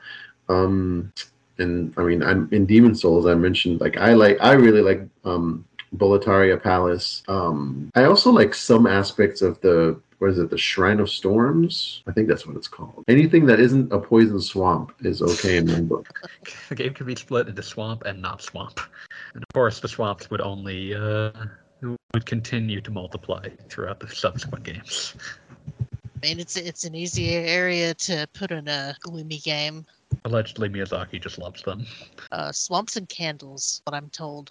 Came from a friend of mine that played Dark Souls 3 and was like, too many candles. I mean, that's what has me like wrapped from moment to moment. I always can't wait for like seeing what the next area is like especially when it shifts in tone, when there's something completely different. Yeah. I think Wheels had to step away. I don't think he said his. We might go back to. Meanwhile, you two, did you guys have any memories while you what you're doing in your real life when you was playing the game, or how it affected you, or anything like that? Well, yeah. I mean, I kind of alluded to this earlier, and it sounds really self-absorbed, but when I finally worked up the courage to play Demon Souls on PS3, like I really felt like I was taking some sort of brave plunge. And I mean, it was, I guess we already said, it was a cult hit, right? I mean, it was like known well enough by people who were interested in it, but it wasn't, I mean, there was no Souls-like, right? Like it was its own thing. So yeah, that's my only memory. Like, I'm so proud of myself. So apart from being self-absorbed, nope. I mean, the idea of marketing your game around being that hard just seemed like it was career suicide. And they made it work and made it a thing. I imagine it would have been less popular without that, because that appealed to a certain gamer, yeah. Mm-hmm. And then word spread. I think kind of the underground and definitely the importing of the Japanese version. I think without, we'd be living in a much different time if the PS3 was region locked. It's making me think that. The mere fact that the issue of should there be an easy mode is such a hot topic debate, it's, that proves like that's who they tapped into.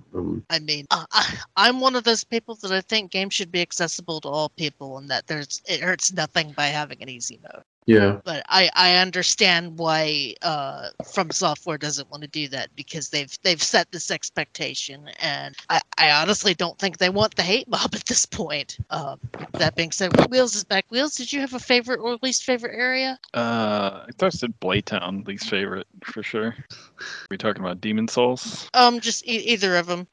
Then most of the areas in Demon Souls. There you go. Okay. Jesus. I had to admit that prison was cool in Demon Souls. What little I played of it, I just could have done without the lightning squids. They are me. They ring their little bells. No, so scary. We didn't know when he was going to be back, so he was talking about our personal, what we was doing in our life. If you remember, I know it's been a while. Honestly, don't remember. I think I was getting pumped for this game. That's what I was doing at the time. For Demon Soul, or for Dark Souls at least. Definitely don't remember what I was doing when Demon Souls came out. What about you, David? I mean, as best as I can remember what I was doing when I played these games, I've already reiterated that, I was big plugged into Demon's Souls before it came out and wasn't happy, and then played Dark at a time in my life where I was also very not happy, so that's where we're going to leave that. Gotta say that's not a very good game to play when you're not happy. Maybe it was distracting from it. Yeah. The nice thing about a hard game, or really any challenging piece of media, is that you are at liberty to stop. It is the stress you are allowed to stop having. Oh, that's true. And that's cathartic. That's true. And hey, I mean, the game looks depressing, but the story itself really isn't that. I mean, it doesn't have a story that's going to make you cry. I'm thinking about comparing it to something like Yakuza that brought me to tears this weekend. The way I would describe it is that comparatively, the difference is that in Dark Souls, eventually you defeat the thing that makes you unhappy. Yeah, that helps too.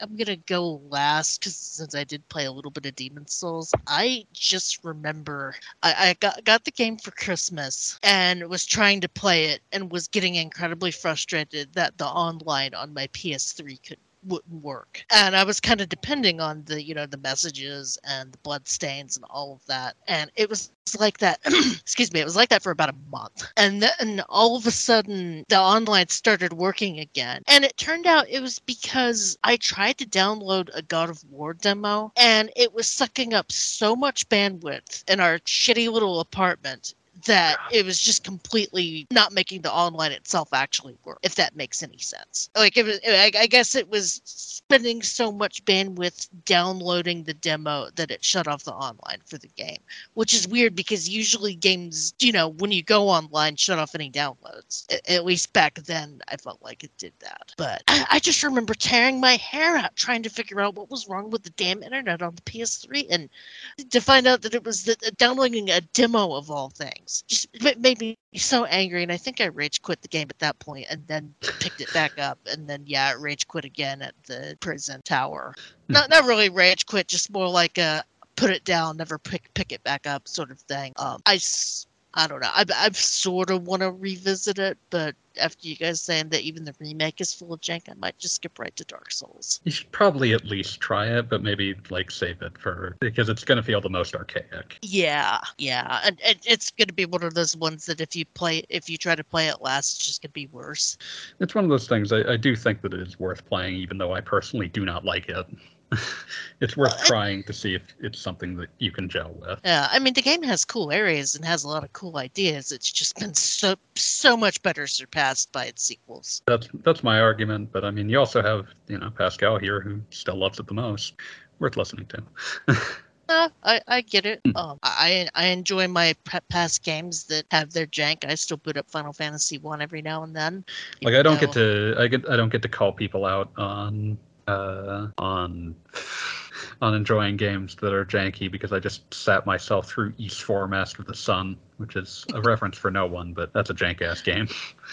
Oh, the Super Nintendo one, not the good one, which is PC Engine, the one that came, I was thinking the one that came out recently. Memories of Celceta.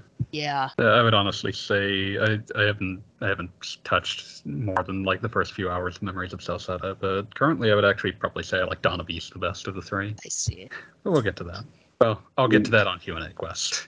I was going to say, I might need to put Memories of Celceta on our list for show ideas, because, or heck, just Ys 4, and then well, I'd be able to talk about all of them.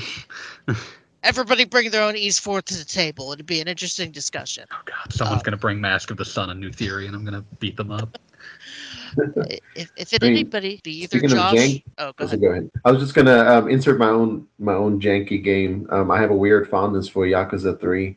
Oh, that's like the transitional game that feels very strange in hindsight. Oh yeah, especially with everything else having most of the other titles have facelifts and this and that.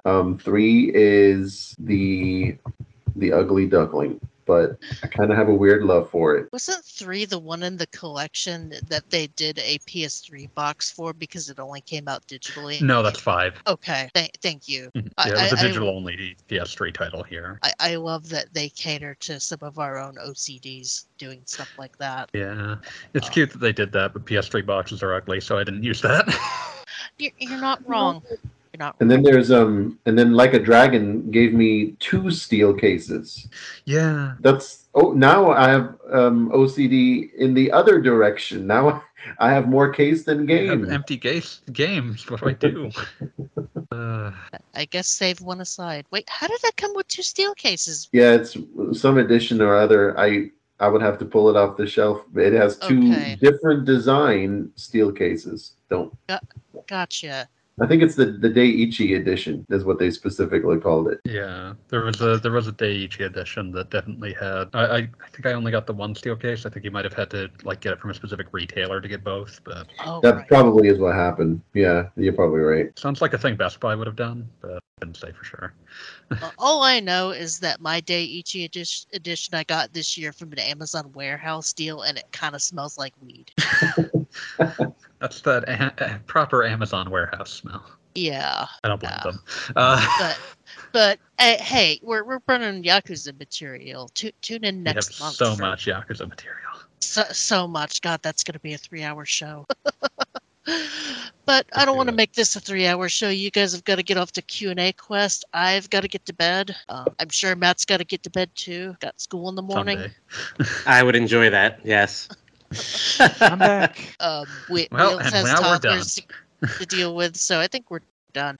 That being said, thank you, Pascal and David and Wheels, for showing up. I do appreciate it. It's been a fun Souls discussion. Always a pleasure. May all your sons be praised. And of course, always a thank you to my partner, Matt, who I could not do this without. I made it. I stayed awake the whole time. I've heard of Matt, so they sounded fun. Wow, what a compliment for us. I think he did fall asleep last time I was on here, so it is an improvement last time.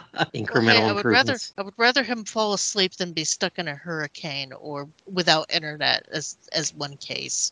But, we're going to be getting into more games that he's been into soon, so he won't be sleeping all the time around here. But correct. I think it's time to go to sleep now and enjoy that bonfire, praise the sun, and have an excellent week. Thank you for tuning into RPG Backtrack, and we will catch you later. Goodbye. Bye.